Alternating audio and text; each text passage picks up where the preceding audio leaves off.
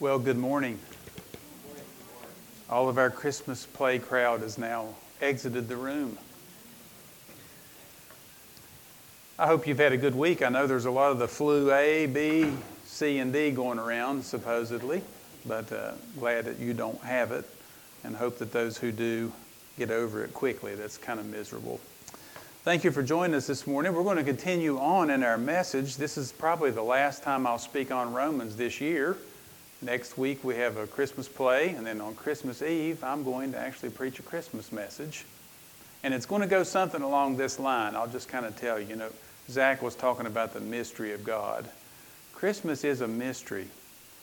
Why would God paint such a picture? Think about this. Jesus comes to earth in a pregnant, unwed teenager. I don't think anymore, okay? I just want you to stop right there. In other words, Almighty God is allowing misunderstanding automatically in the salvation story. In other words, there will be some people who stumble over that because they can't get past their self-righteousness thinking that God could never do this. And why would God ever? God can't be in that because blah, blah, blah. And, on it would go. And this is just where my mind is going for Christmas Eve. And God, in His majesty and in His wisdom and in His glory, decides to take what is shamed in the world and bring glory to it. So I don't know where that's going yet, but that is going to be my Christmas Eve message. Because it goes along the lines with Paul saying in 1 Corinthians that God took the foolish things in the world and used what appeared to be foolishness to man to bring about wisdom. And here is God's majesty in that. So anyway, just a little dose of what might be headed your way. But for today, we're going to talk about Romans chapter 12. So I'm going to invite you to turn there if you would. Romans chapter 12. We're talking about building healthy relationships. And by the way, if you ever ask yourself, how can I have a healthy marriage? How can I have a healthy friendship? How can I have a healthy church? I'm going to focus mainly today on the church body. Because think about the mystery of a church. We are people who basically believe a particular message, and that is that God Almighty came to this earth, sent His Son in the form of a man who is God, equal with God the Father, and He died in our place to offer us eternal life. And the only way we gain that eternal life is by believing what God has done for us. That is the only way you can gain eternal life. So this message is open to all, but obviously not all believe. Now those of us who do believe that, we take that by faith, we trust God's Word, and then in every region throughout the earth, those who believe that message gather together in one local assembly, and we make up part of a local body. And the Apostle Paul says, we come from different backgrounds. Some are rich, some are poor, some have this interest, some have that interest, and we are all different. Just like yesterday, the Army-Navy game. We have people in the Army in here, we have people in the Navy, and the Navy almost came back and beat the Army. I mean, it was that close, wasn't it? But at the end of the day, even if you're Army and Navy, I always love watching the end of the game because they all go to the corner and they sing together. And that is really what the local church is all about. Some of us have different beliefs on minor issues that really, in the grand scope of things, don't really matter. How many hairs are on the white horse's tail in the book of Revelation? We don't know, and it really doesn't matter. But at the end of the day, we have trusted Jesus Christ as our Savior. We've put our hope and faith, our trust in Him for eternal life. God delivered our soul and gave us that peace, and then He brings us all together to carry out His mission on the earth. Now, not all of us have the ability to teach. Not everyone is given the gift of encouragement. Not everyone is given the gift of giving. But when God brings together this voluntary army, and by the way, that's what we are. We're all a voluntary army. You're here by your own goodwill this morning, by the way, and every pastor knows this. We don't coerce you to come. We don't browbeat you to come. You come because there's something in your heart God has put there and you want to worship Him. And if you don't follow through on that, it's more than an urging that you're wrong. It's conviction that you need to gather with your body. But God puts all these pieces together, and Paul kind of terms it as a human body. What would your body be like without fingers, folks? We don't often give a lot of glory to our fingers, but could you imagine having 2 nubs? You couldn't get a lot done, could you? You could think about it, you could plan it out, but you need every part. And this is what Paul is saying. Every part is important. But how do we get along? Now, as we think about this and think about relationships, this is what I laid out to you last week in chapters 12 and 13. It's a simple kind of outline, but we talked last week about our relation to God. We are to dedicate our body, our mind, and our will to God as a living sacrifice, holy and acceptable to Him, because that's our logical, reasonable service. He saved our soul. We should give Him our body, our will, and our mind. But, Paul's going to say, now that we've dedicated ourselves to Him, now we're together in a church body, what should we be doing? What should we be doing? And I want to suggest God has called you in your Christian life to more than just listening to a sermon or a podcast or something else on Sunday.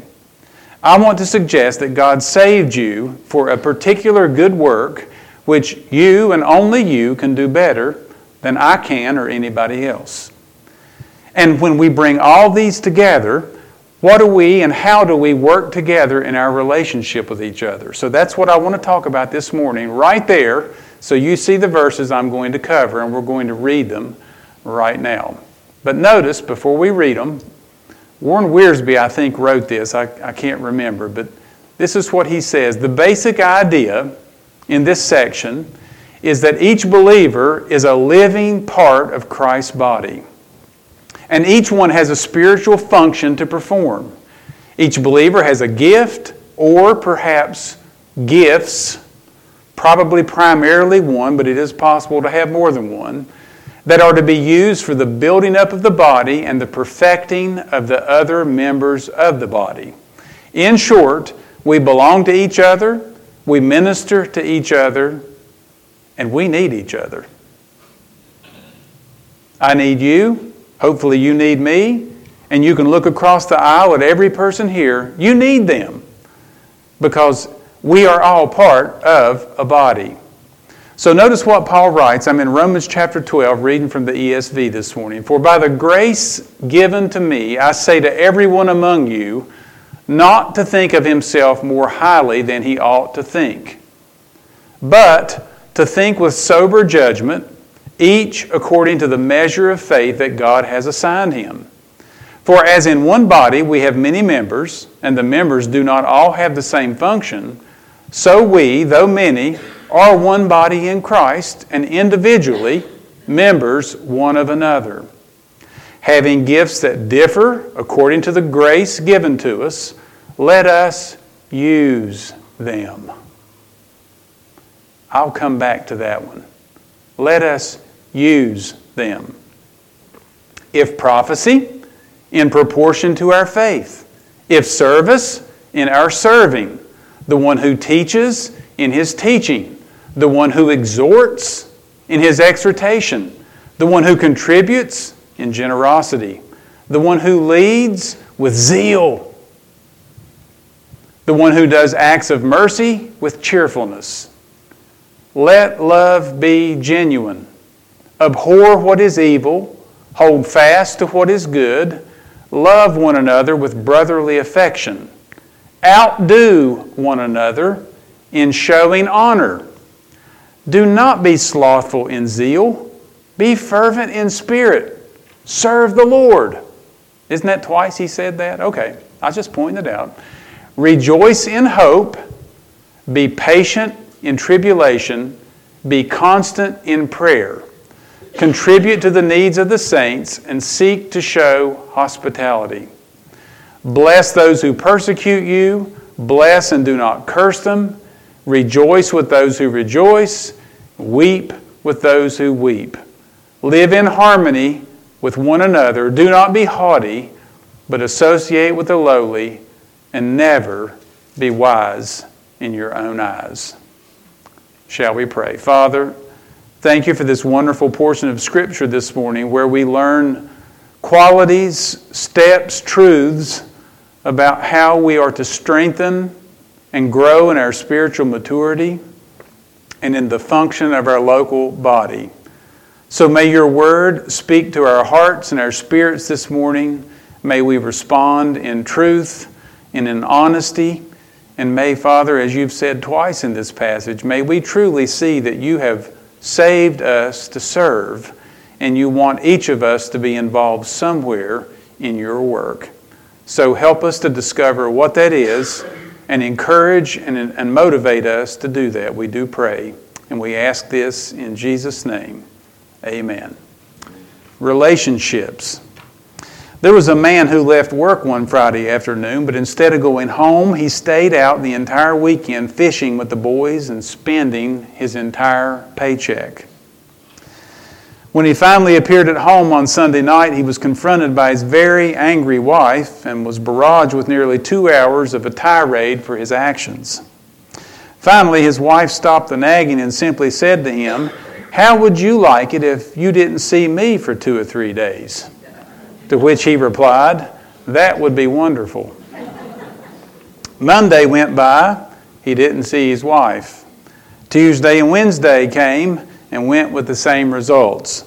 On Thursday, the swelling had finally gone down just enough where he could see her a little bit out of the corner of his left eye. He should have listened to this sermon, shouldn't he? In truth, relationships are probably one of the most important aspects of church life. There are people who will not darken the door of a church today because of some type of a hurt from some person. I know them, you know them, and they are real. We as people offend other people. Sometimes it's in our arrogance, our haughtiness, for other reasons, but Christians can be like normal people. In other words, we can act unregenerate sometimes, placing ourselves above others, and actually it turns people off to the gospel and the church. And this is actually what was happening in the church of Rome, and Paul was writing to these people telling them, hey, listen, make sure that you have a sober assessment of yourself and you don't act better than other people. Because when you do that, it is distasteful to the gospel. All you have to do is read a little bit of church history and you can quickly understand why people have a sour taste to church. Because there are a lot of mean church people, folks. And by listening and interacting with them, you can see why somebody would be turned off or turned away. So always keep that in mind when you are witnessing to someone or sharing your faith with them. Please, never, ever, when you're going to talk to somebody about Jesus, ask them this question first. Do you go to church anywhere? Stop that. Don't ever ask them that question, because that can mean anything. Instead, ask them what they think about Jesus. What do you think about Jesus? What do you think about Christmas? What is the meaning of Christmas? I mean, that's a much better way to start than say, do you go to church? I'm not saying that's awful. I'm just simply saying it can bring up all kinds of raw emotions and triggers in people's minds, because church hurt is a real hurt. But Paul here is going to talk about members in this church of Rome who later on in chapter 14 we're going to see were judging each other. And it was pretty bad. Now, by the way, when Paul wrote the book of Romans, where was he? Do you know? Because this is very important. He was actually in Corinth. And if you've ever read the book of 1 Corinthians, it is not a very nice epistle. As a matter of fact, that is Paul's spanking epistle. He goes through that and he talks about divisions in the church, lawsuits in the church, immorality in the church, abuse of spiritual gifts. I always smile at weddings when I hear people read 1 Corinthians 13. We call it the love chapter. Do you know what's in chapter 12 of 1 Corinthians? It's the abuse of spiritual gifts. Everybody trying to outdo one another. Do you know what's in chapter 14 that follows chapter 13? The abuse of spiritual gifts and how to have order in a local church. Paul put the love chapter in the middle to say, I don't care what kind of gift you have or how talented you are. If you're arrogant and you only think about yourself, your gift is worthless. Because unless it's practiced with love, it means nothing to God or anybody else. And so chapter 13 is really a humbling reminder to a local assembly that everything we have comes from God, and we're to serve Him because of our love to Him. So notice here 3 qualities that you must have to have spiritual maturity and a growing relationship in a church body. The very first one is honest self-evaluation. Now, the main point of this whole paragraph is that Christians should not think more highly of themselves than they really should think. So I'm going to put the text back on the screen. Let's just walk through it because there's a negative and a positive. For by the grace given to me, I say to everyone among you, not to think of himself more highly than he ought to. So, sometimes, and by the way, you see this in church administration, some people will say that they have certain types of gifts. In other words, somebody says, I have the gift of administration. And in reality, they couldn't put the alphabet together in order. But they think they have the gift of administration. And when they get a task, guess what happens? The tail always goes before the head, and it's all mixed up. Or you have someone who says, I have the gift of teaching, and they want to go teach a class. And people in the class will not go to the class every time that person speaks because they say, it is terrible. And they'll do everything they can to avoid it. That would be like me saying I have the gift of piano playing. I could give you about a 30-second demonstration over here, and all of you would be putting your fingers in your ears.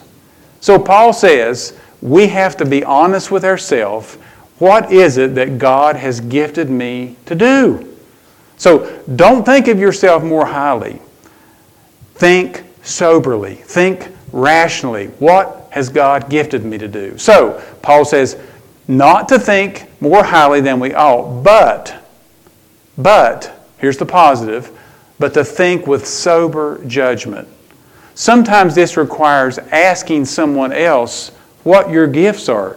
Say, be honest with me. Do you think that I am talented or gifted at doing this? Do you feel like I have this gift? And by the way, this is going to shock you, but I personally, in ministry after 20-some years, put more stock in the input of Christians, and I'm talking about average Christian people, about whether or not someone has a gift than I do any type of spiritual gifts inventory. In other words, when somebody comes up to you and says, you really have the gift of encouragement, or you really have the gift of mercy, or you really have the gift of serving or giving, or you have the gift of leadership and organization, when somebody average comes up and says that to you, you should pay special attention. As a matter of fact, the spark that led me into the pastoral ministry came from a piano player. Her name was Dorothy. She was about that tall. I did her funeral a few years ago. She could not play the piano, and she would tell you that, but there was no one else in the church who was willing to play it. Now listen, there were people who could play the piano.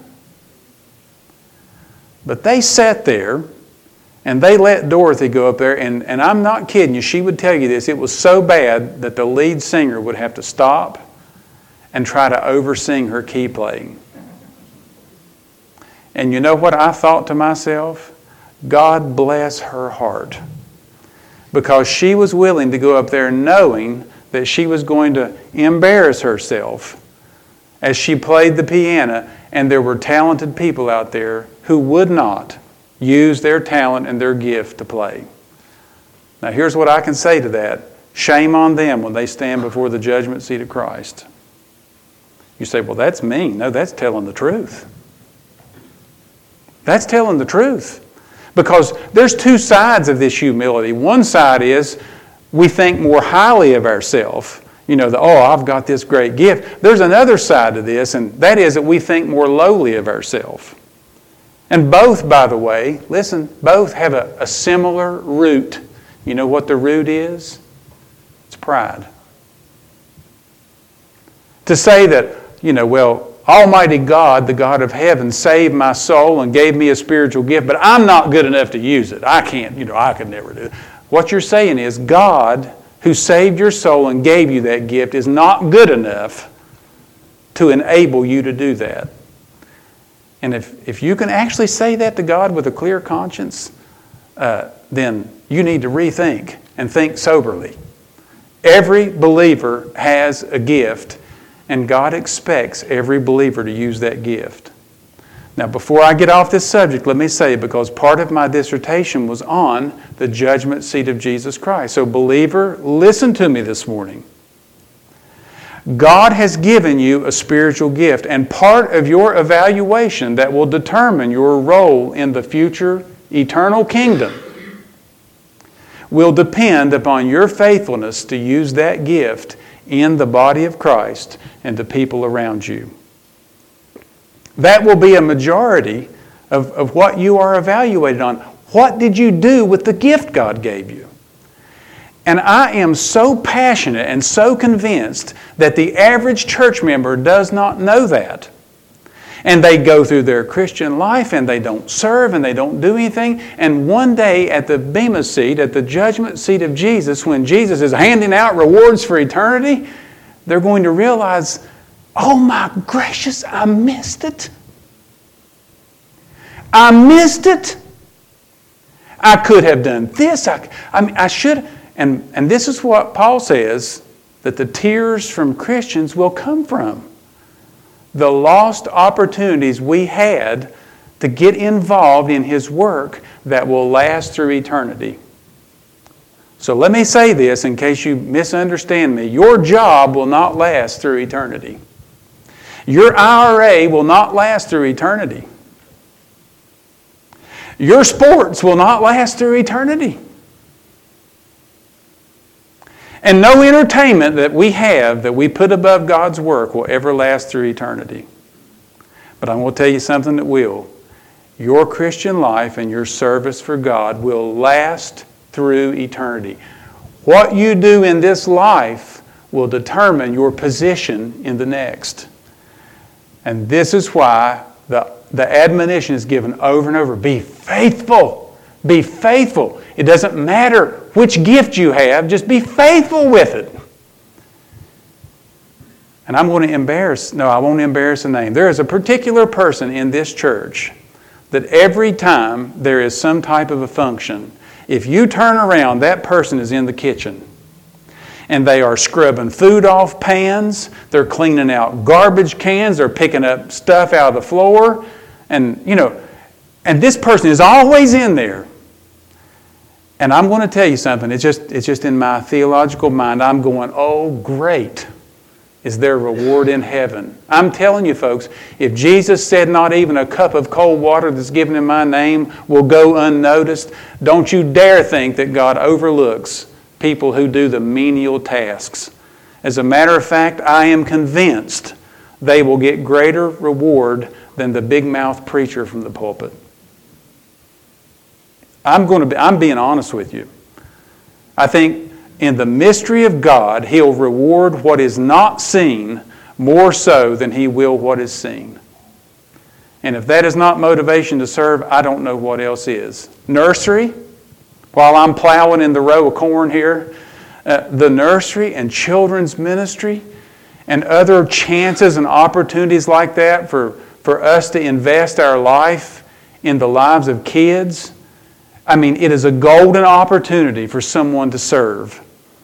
And I don't know how to say this because I don't guilt anybody to do it, but don't miss your chance. This is a chance. It's an opportunity for service.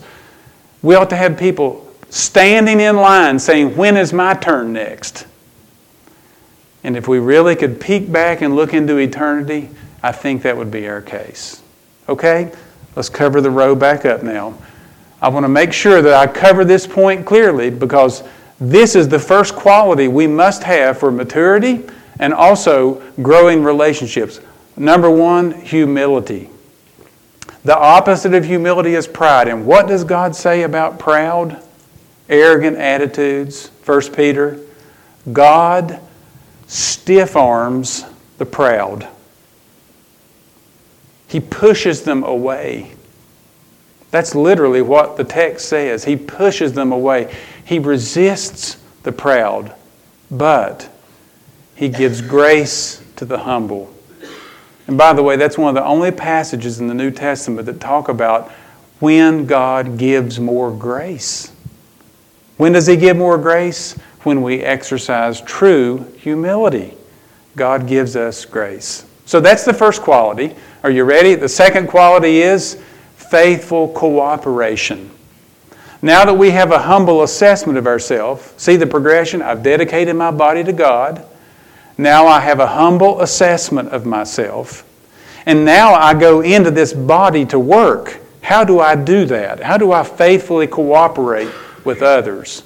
Well, Paul's going to say, as in one body we have many members, the members do not all have the same function. So we, though many, are one body in Christ and individually members of one another. In other words, we're all in this together and every one of us are a part of this incredible body.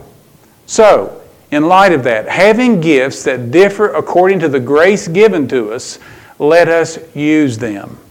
And now Paul is going to list here some of the gifts. Now there are several New Testament passages that list spiritual gifts. Romans chapter 12, 1 Corinthians chapter 12, 1 Peter chapter 5, 4 and 5, and there's a passage in Ephesians chapter 4 that lists some spiritual gifts. Paul is not here being exhaustive and wanting to list every gift. He is giving a sampling of what some of these gifts are that people were to use. So the very first one he talks about is prophecy. Now in the Old Testament, prophecy had the idea of someone standing up and foretelling or forthtelling. In this passage, Tom Constable says that probably Paul meant prophecy in the same communicating revealed truth in order to exhort, encourage, or comfort people. In other words, this is someone who is able to speak into someone's life and encourage them. Perhaps they are to comfort them, not necessarily predict the future. Although I did read this morning, speaking about prophecy, that supposedly, y'all ready for this? We are supposed to have the nastiest winter in January and February that we've had in over 11 years. And that came from some source that I can't quote to you, but anyway, they said, El Nino's coming up this way and the cold is coming down this way, and they ran those computer maps. And January and February are supposed to be the coldest and the wettest that we've had in years. And may I just say, we're due. I'm ready to go to Florida, but we're due. Now, what I just told you was not prophecy. But what I'm going to tell you now is, you better prepare in case we do. Get a snow shovel. Buy a couple of extra cans of green beans and corn. Get a generator now before they call for a blizzard.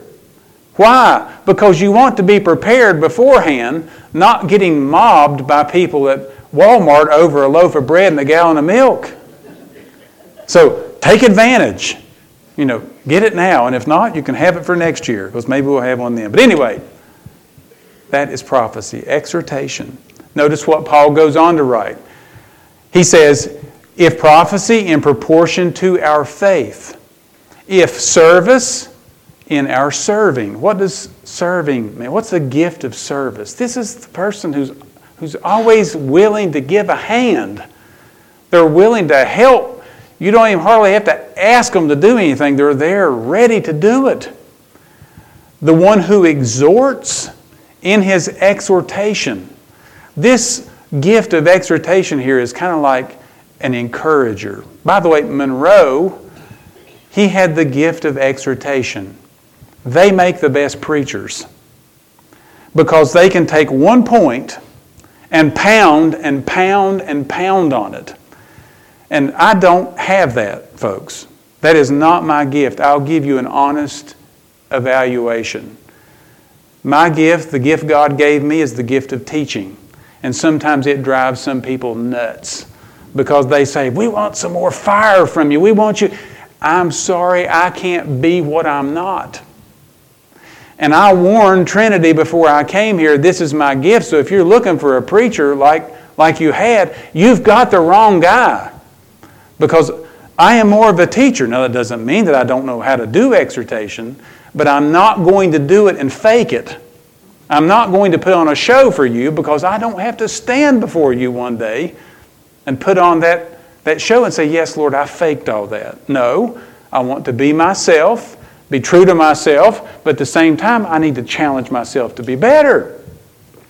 That's why I go through passages and not just one little verse. It's just who I am, and it's how God made me. And sometimes, unfortunately for you, it's what you got. But one thing I hope you get out of it is I hope you can go back and look at passages in Scripture and say, you know what? I know exactly what that means now, and I know what I should be doing with it. Because this is what God said in His Word. If you are an exhorter and you have that gift, you are to do it. The one who contributes in generosity. Some people naturally have the gift of giving. By the way, my wife has the gift of giving. I'm going to let you in on something a little bit private, I may or may not should say. But if you, as a believer, have married someone with the gift of giving and you are a tightwad, you are in for some marital conflict. Because you begin saving and saving and saving, and the other partner begins giving and giving and giving, and the next thing you know, you're like, oh my gracious, they've given it all away. And they are so happy and so excited, and they feel like they've served God. Now quit looking at Karen, look at somebody else. But that's her, and then you go, hold on the brakes, I want to retire before I'm 90. And then they come back with the line, you might die before you're 90. And then I'm like, yeah, you're right. Go ahead, give it all. It doesn't matter. But when we have gifts like this together, we have to learn, this is this person's gift. This is what brings them joy. And so what should we do? Should we rebuke them? No, maybe you have to come together and have an agreed upon amount that's reasonable. And she does that. She's my Karen Ramsey. She's the budget and the boundary person. But, we had to come to a consensus that, hey, this is what we have that we give away. We give away. We give this to the church and we give this away. She created this little anonymous gift. And she likes to bomb people with anonymous gifts. Now, I'm not saying that to make her reward go away at the judgment seat. I'm saying that to give you some ideas.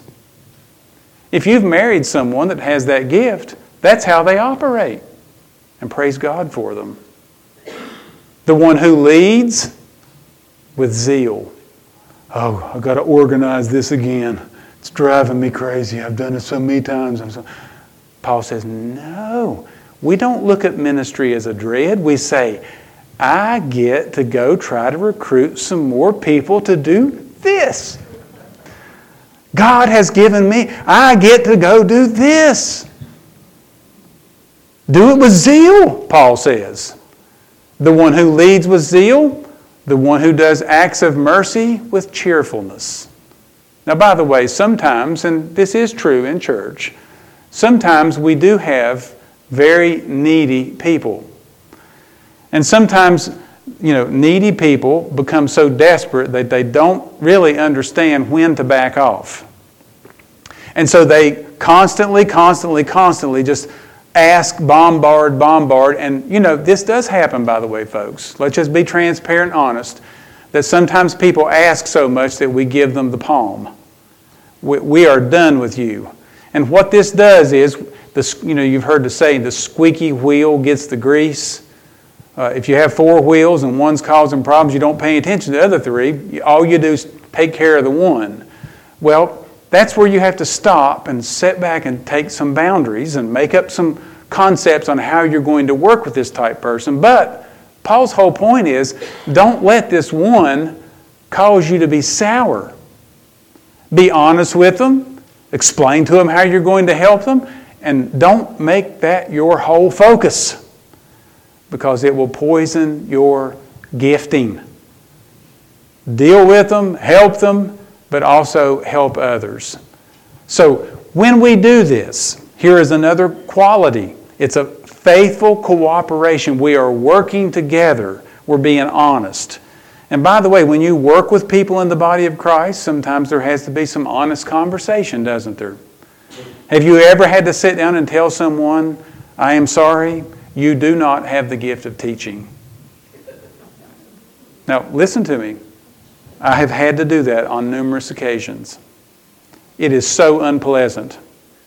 Very unpleasant. It's had to happen here at Trinity before. Have you ever had to go to someone and tell them that you don't have this gift? I know you think you do, but listen to me. This person are willing to sit down with you and look you in the face with love and tell you, we do not think you have this gift. We think you have this one. Well, I know what I have. Don't tell me what I have. I know what. That is not faithful cooperation. Faithful cooperation is this. Maybe I was wrong. And if you think that I have the gift of serving over the gift of teaching, let me know how I can be of use in this body. Give me something to do, and let me try it and see if that's in fact where I fit best. And then the person sits down and does that. And by the way, it oftentimes works out very good. The third quality is loving participation. Now, what happens when somebody is told, you don't have this gift? Most of the time what they say is this, and by the way, Christians are great at this. I mean, we are great. They don't want me, I'll never go back there again, ever. They don't think I'm good, I just won't go. And they go and they pout. Now, how do I know people do that? Listen to me, folks. I'm a human. I know human nature. I know how we are. And this is why Paul adds this extra layer in here to explain to people, listen, dedicate yourself, be honest with yourself, and be humble. Be open to allow other people to speak into your life to help you figure out what you are. And then after you kind of find this groove, lovingly participate. I mean, do this with your heart. Now, what does he write? He says, let your love be genuine. Don't make it fake. Love has to be genuine. We have to love some people at 10 foot, and other people we can love very close, but we still have to love them. Paul writes, abhor what is evil, hold fast to what is good, love one another with brotherly affection. In other words, see them as your own family. That could be dangerous, couldn't it? But nevertheless, you get the concept.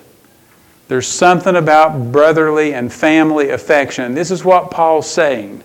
We are to love them as our own family. You can't get rid of a brother. You might have a brother you'd like to strangle, but at the end of the day, he's still your brother, and you will go the extra mile for him, even if he has made you severely upset. You'll do it because he's your family. Paul said this is the same way in the Christian family. Now notice this, outdo one another in showing honor.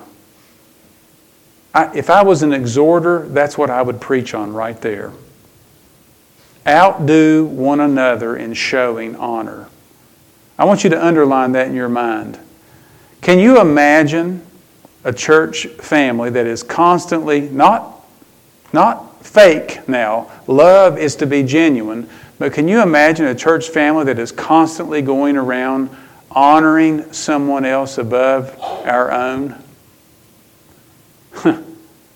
Outdo one another in showing honor. Remember, he was in Corinth when he was writing this. What was everybody trying to do? Stand up and outdo the other one. This one stand up and that one would yell louder. This one would stand up and speak. This one would speak louder. And Paul here writes, if you're going to outdo one another, do it in showing honor. What is honor, by the way? This would make a great sermon. 3 ways to show honor to God and to people. Maybe I need to preach that sometime. Andrew, I'm going to show him some honor this morning. Andrew may be the busiest man in our congregation. He's got a job he's beating on him from every angle, all the time. Gone, writing, traveling, speaking, this.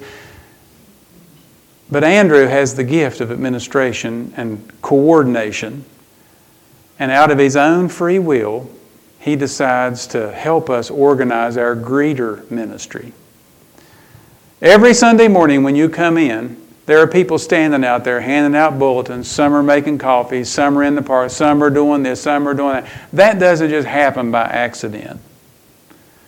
Every week, something comes out in the greeter ministry group, and everybody knows where they're supposed to be and what they're supposed to do. And if somebody can't fill in, somebody else hops in and jumps. I mean, it is a beautiful picture of what it's like. I've been tempted to screenshot it and just send it out and go, praise the Lord for this. But this is what it takes to make a church function properly. And he's to be honored for that. And I honor him for that. I'm so thankful for him. And that's just one little aspect of what he does here at Trinity. But God bless him for doing that unprompted. Notice what else Paul goes on to write. Do not be slothful in zeal, but fervent in spirit. Do it with charisma. Serve the Lord. Rejoice in hope. Be patient in tribulation. Be constant in prayer. Another good sermon. Boy, see, I can see them. I can see those. 3 good points. Rejoice in hope. We have hope. What is hope? It's desire of what we know that is coming with expectancy. This is what the Christian longs for. Our blessed hope, the glorious appearing of our great God and Savior, Jesus Christ. This is what we are rejoicing. It's coming. We're to be patient in trouble because it's not here yet. And we live in a fallen world. And we're also to be constant in prayer. And by the way, the more trouble we have, usually, the more we pray. And that's sometimes why God allows it to come. Not always, but sometimes. Okay. Contribute to the needs of the saints and seek to show hospitality. Back in this day, it was terrible. People had to sit out in Motel 6 and places like that. It was a horrible place. And Paul said, if you see another believer coming through, you are to take them into your home. Show them hospitality. Bless those who persecute you. Now, is he still in the Christian context here, or has he moved? In my outline, I said we are to have a relationship with our enemies. Are there people in the Christian community who persecute you? Possibly. Whether it's believers or non-believers, Paul says we are to bless those who curse you. I had a trucker yesterday, as Karen and I were coming back, got mad because he couldn't, get over. So he honked a horn and acted like he was going to come over and run over on us. He was on Karen's side too, so I was trying to get around him, impatient. I could have given him the number 1 signal, but we're Christians, we don't do that, do we? You know what I did? I started praying for him. Lord, help that man. I don't know what's going on in his life, but boy, he's ill today. I hope and pray he doesn't kill somebody. I'd like to have told him that. Bless you. But he would have probably ran over me. Bless those who curse you. Rejoice with those who rejoice. Somebody comes up to you and says, man, there's something that's great happened in my life. And you know what happened to me? My car blew up. Stop for a minute. Rejoice with those who rejoice. If someone is weeping, just stop. Weep with them. Learn how to interact in the body. Learn how to enter into their emotion for a minute. Just be compassionate. Weep with those who weep. Live in harmony with one another. Interact. Live in harmony. Don't be haughty, but associate with the lowly. Don't have a clique. Don't have a clique. Well, I like these people. They're just my friend. Good. I'm glad you do. But go make other friends. Doesn't mean you have to be best friends with them, but go talk to them. Go find out where they're from, where they work, how many kids they have, what their interests are, and invite them to lunch. You never know. You might have a best friend sitting right there that you never knew you had. But sometimes if you don't exert and take the first step in being friendly, you will never have friends. And so Paul writes here, don't be haughty. Well, I can only be around these people. No, you can't. God made you and He saved you and He gave you a church family. So you know what we're to do? We're to associate with one another, not just the ones we like. We're to associate with everyone. You say, well, you're just being plumb nasty. No, I'm being biblical. This is biblical. Because when we don't do that, Paul is implying we're being haughty. In other words, we're better. We think we're better than someone else. And shame on us if we ever do that. May we have great conviction. Do not be haughty, but associate with the lowly. And in case you think he's wrong, he adds this line, never be wise in your own sight. Never. Because sometimes we think we are. 3 qualities. Did you write those on your bulletin? Did y'all write those down? I hope you did, because I don't want you to forget this. 3 qualities that you need to have spiritual maturity, growing relationships in the body. Now listen to what Paul writes in the book of Ephesians. When each part, each member of the body, whether you're a finger, a mouth, a tongue, eyes, ears, whatever you are, when each part is working properly and they're serving one another, they're outdoing one another in honor, they're serving and interacting, when each part is working properly, they make the body grow so that it builds itself up in love. You want to know what God's method of church growth is? Right here it is. Right here it is. It's every member doing its part, serving, and whatever gift God has given them, they're using it, and it is increasing the effectiveness of this body, and it's causing them to be contagious. And let me tell you something, folks. People want to be part of something like this. It doesn't matter if it's 15 people or 15,000. People want to be part of a thriving, serving, loving, honor-showing body of people who love Jesus and love other people. And that is our prayer for our church. This is what Brian and I pray for you. We want God to invade our church with His Spirit in your heart and life and create this in you, to give you this desire. And I'm going to tell you something. You're talking about impacting people. This is when you start impacting people. So, I have 2 questions. Number 1, what are you doing to enable this local body to grow in love? What are you doing? What is your part in it? Okay, between you and the Holy Spirit, you're answering that right now. And then, if you answer, I'm doing nothing, I mean, maybe you're sitting there going, I don't do nothing. Then this question can come out. How could your gifts and abilities be used to strengthen our impact? How could they be used to encourage others? And maybe most importantly, how could they be used to glorify God, who is the one who has given you eternal life and hope and a future? So I want you to bow your head right now. Heads bowed and eyes closed, nobody peeking around. And I want you to talk to God for a moment. I want you to ask yourself and ask the Lord the question, what do you want me to do in serving in a local body? Is my gift serving? Is it teaching? Is it giving? Is it exhorting? Is it administration? What is my gift? I know I have one, Father, that you gave me. But if you don't know what it is, pray that God would help send someone in your life to show you. And then whatever it is, I want you to commit today that in this upcoming year, that whatever it takes, you're going to do whatever it takes to find something to use your spiritual gift so that at the judgment seat of Jesus, when He rewards believers for their faithfulness, you will not be lacking. So you talk to Him now.